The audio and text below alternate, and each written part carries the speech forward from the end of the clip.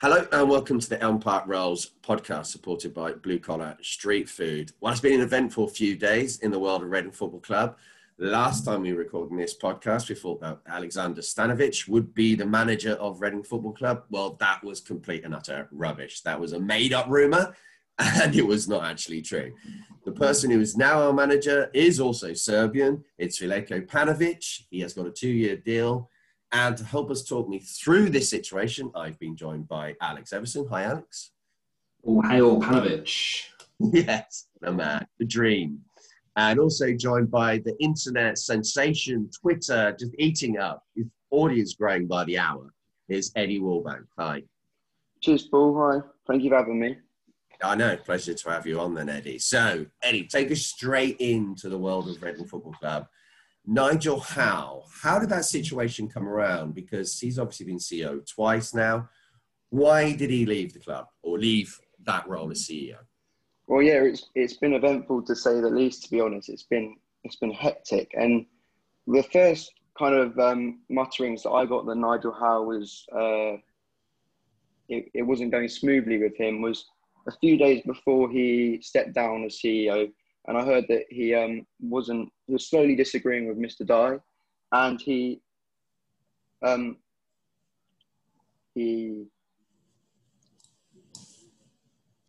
my God, I'm so sorry. Okay.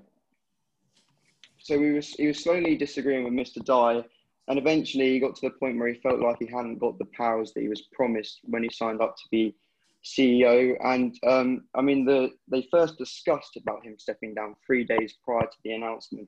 So it was very quick, and it wasn't exactly expected in the club's point of view. I'm not sure about Mr. Dye. He might have been considering it for a while. But he is still involved in the transfer process because we haven't got anyone else who has experience in drawing up contracts and negotiating with other clubs. But I think the gist of it is that he wanted to protect the club from financial fair play constraints. And I think Mr. Dye wanted to push through and gamble for promotion. Yeah, that seems to be it, isn't it? I mean, I understand with Nigel Howe obviously being there with John Medeski many years ago. That's the system that they worked, Alex, wasn't it? It was. Were you surprised by the news of Nigel Howe leaving, Alex? I mean, yes and no. So to an extent, it was a little surprising to see him kind of step away from his role, given that doesn't seem to be a direct successor outside of the person that Dye's brought in, who seems to be kind of I guess what we think as a yes man. But I guess we'll see with him. But yeah, I think Eddie kind of sums it up. It didn't really feel like Howe had much in the way of power or say in what was going on. So it maybe isn't that surprising that he's kind of stepped back from his role and he's taken a lesser facing role within the club, and it's slightly more project based. He seems to be from what Eddie's reported. It seems that he's going to be taking on more of the Bearwood and Royal Elm Park if that ever comes off, and the sale of Hogwood as well. So it seems like he's going to be taking on more of that kind of project role rather than the hands-on day-to-day running of the club. Yeah, it's a kind of a situation where we've just got positions vacant all over the club at the moment, with kind of like Mark Bowen now deciding he doesn't want to stay at the club as he's been removed as manager. I can't say I blame him for a moment. He's kind of been demoted completely. So what happened there then with that, Eddie? He went to Portugal, didn't he? And people were still thinking that he might stay despite his apparent mood after the match against Tottenham on Friday.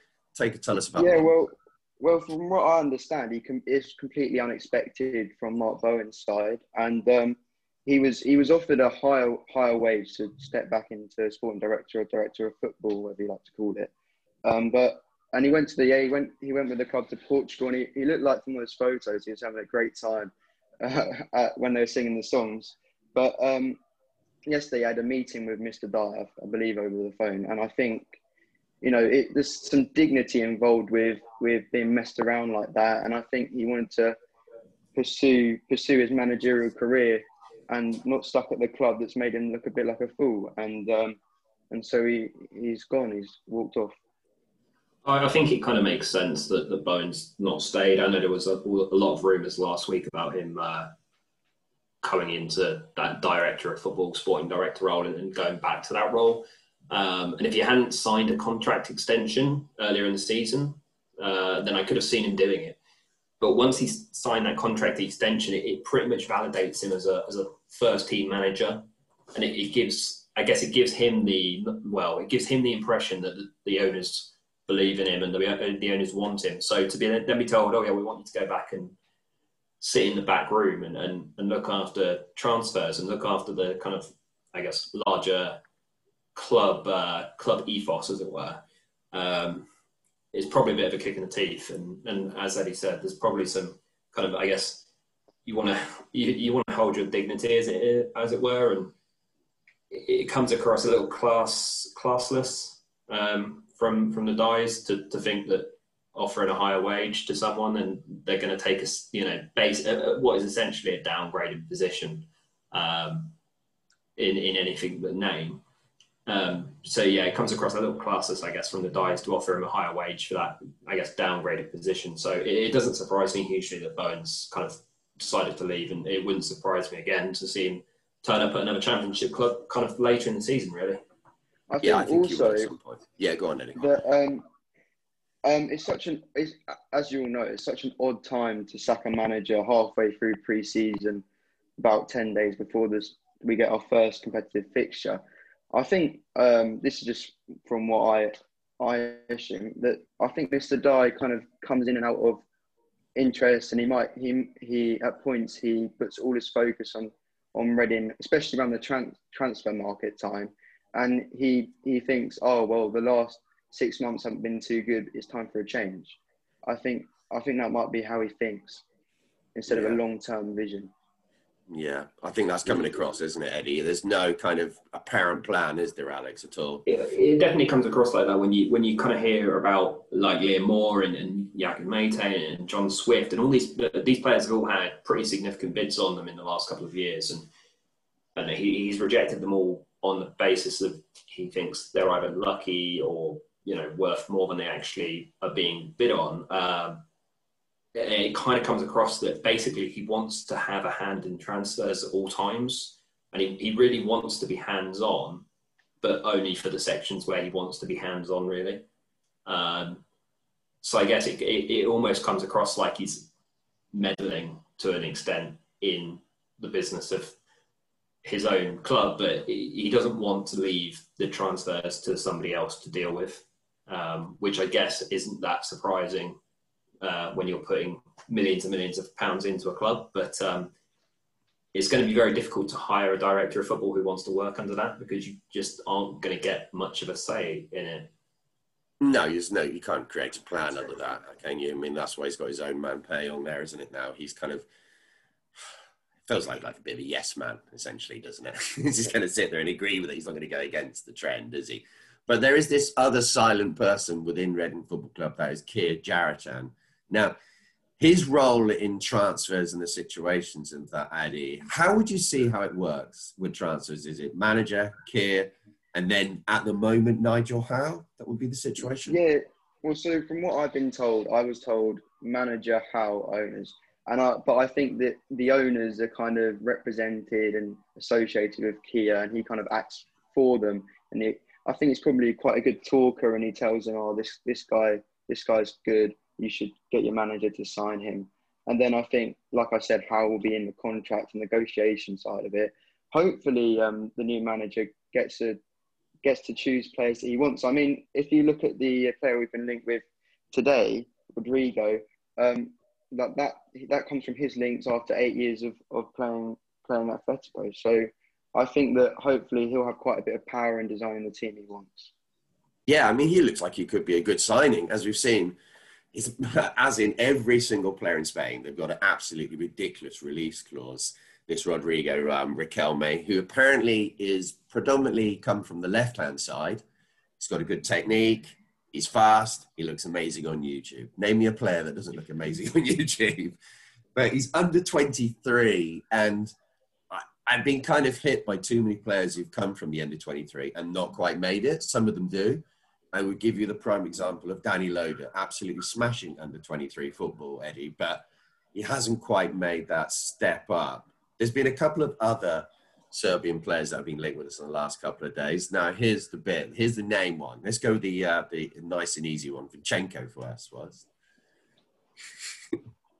Yeah. So I got word that, well, obviously he had his contract bought off him by Benfica only a year after he'd been linked with a 30 million move to Everton. So it's quite a change in scene for him. But he didn't manage too many appearances for Benfica last season.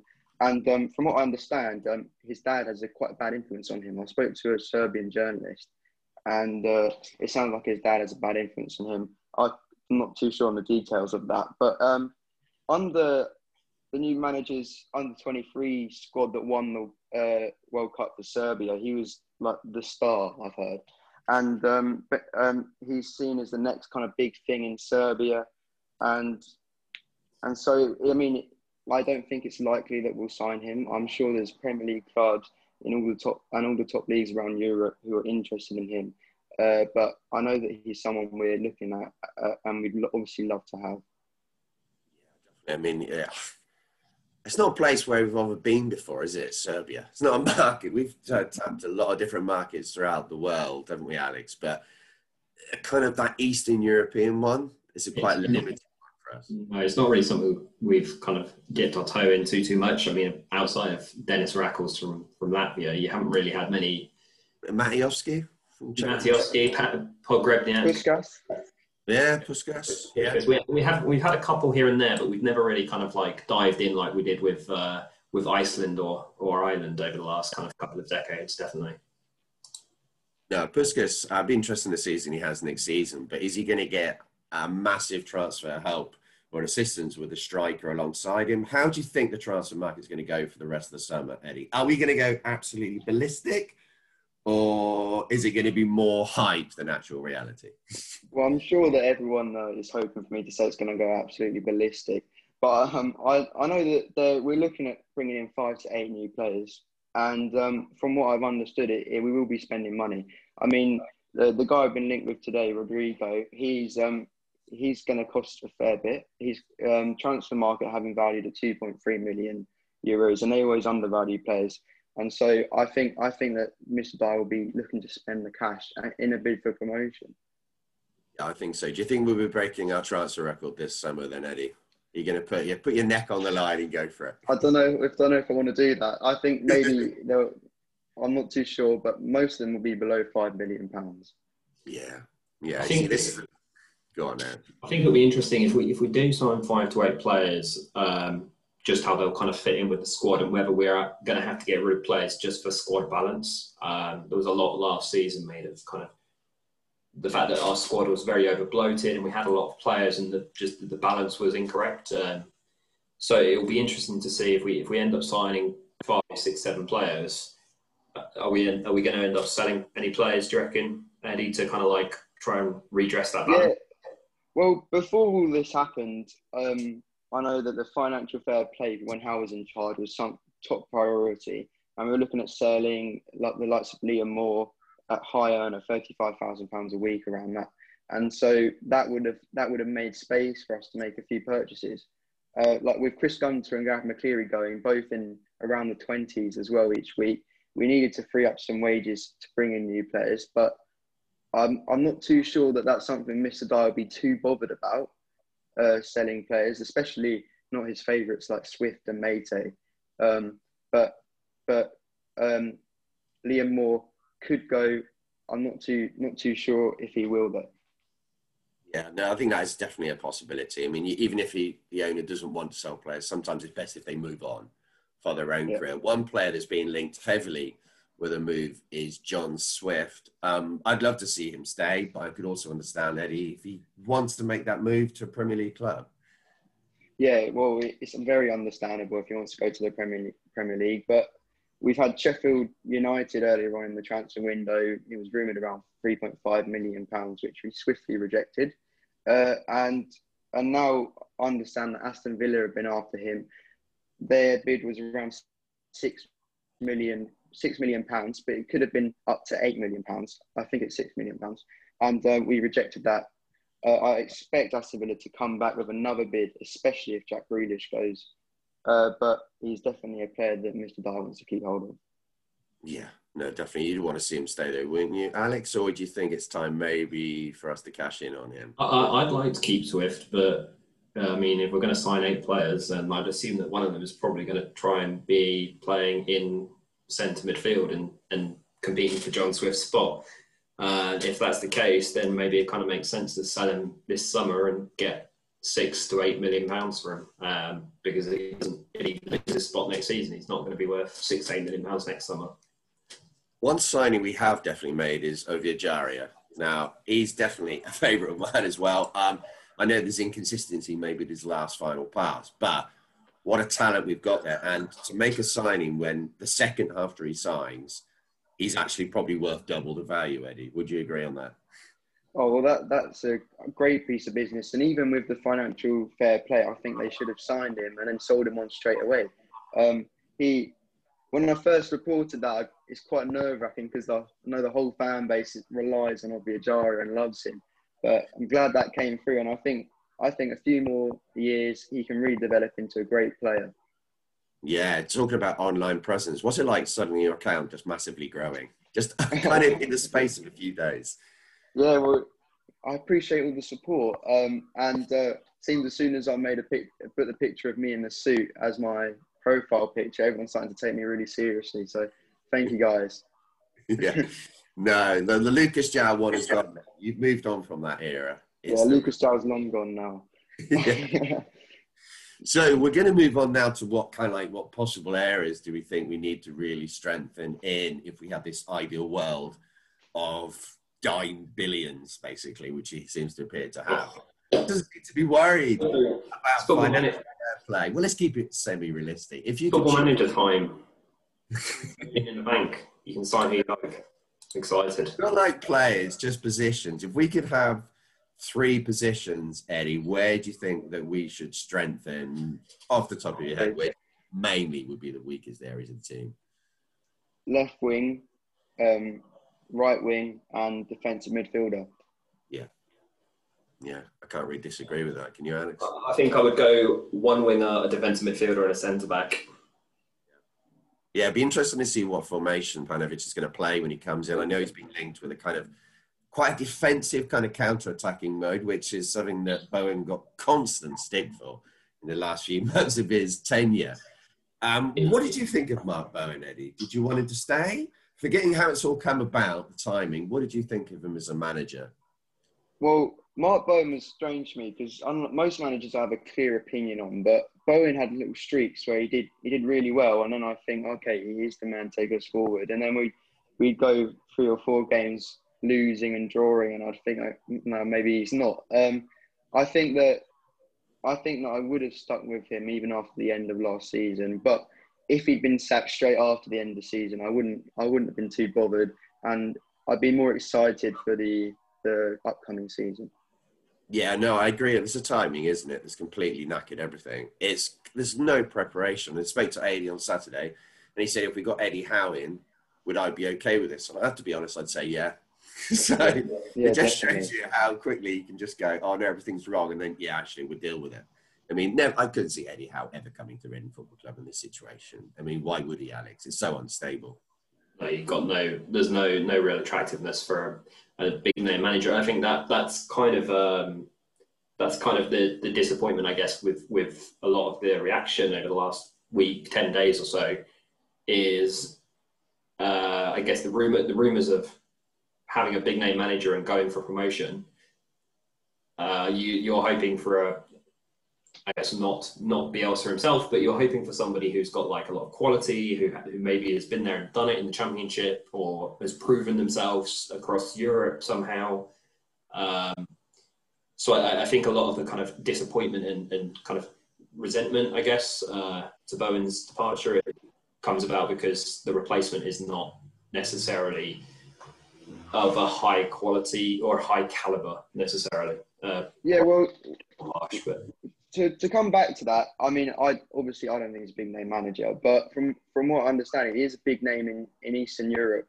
When he won the Under-20 World Cup, people put him in the same bracket as Slavoj Jokanovic, and he's managed top players like Bastian Schweinsteiger in the MLS, and so he's obviously got experience with top flight players, and maybe part of his big name is signing Eastern European players. Yeah, definitely. And if that's a market that's going to work for us, and is possibly maybe a little bit cheaper if we're not going for the top end, obviously. You go top end Eastern European players, you're playing tens of millions. So we're not going to go near that. But it's a kind of, on this situation now, we've got Quinton Fortune coming in as well, and the coaching staff, obviously, who played with him at Atletico. Don't say Atletico, Paul. Don't say that. Atletico Madrid. I almost fell into that horrible mistake there. And do you think the coaching staff that he's had at his previous jobs in Chicago, do you think they're becoming over Eddie with him? Yeah. Well, I'm already aware that we're bringing in an assistant manager, and I'm pretty confident that we'll see a few more coaching staff come, like the goalkeeper coach and various others. But yeah, so I'd expect, along with Quinton Fortune, another 2 to 3 new coaches. Yeah, no, definitely that would make sense. It would be going to be running out of car parking spots at Bearwood. John O'Shea still. A big facility, Alex. A big facility. Yeah. What's happened to Eddie? I don't know how to say his surname. Eddie Niedzwiecki. Thank you. Yeah. I'm not too sure. I think with Bowen going, it probably makes him more likely to go. But prior to Bowen not accepting the sporting director role, I was confident he'd be staying. I think, especially with Mr. Dye, things can change very quickly, and so I'm not too sure what will happen. I'm confident John O'Shea will be here, definitely.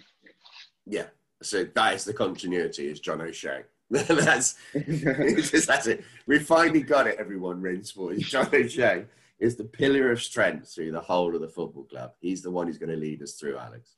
On the subject of John O'Shea and Quinton Fortune coming in, do you reckon there's any kind of Man United youngsters who are looking for loans next season who we might end up looking at, Eddie? Well, there is Man United youngsters like James Gardner, but I haven't heard anything on them. I think we'll just have to wait and see for that.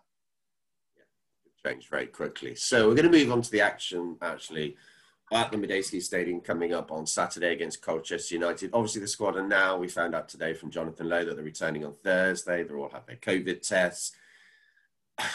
How do we know how this game's going to go? We'll probably play quite a young team anyway, won't we, Eddie? It's not going to be a proper first team. We never normally do that.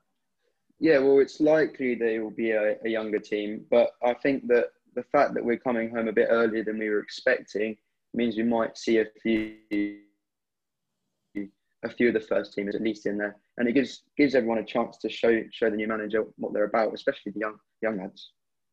Yeah, will the new manager be actually taking charge of that one, or will his first game actually be the game against Derby County? Because I'm not quite sure which one. It seems a bit confused, that situation.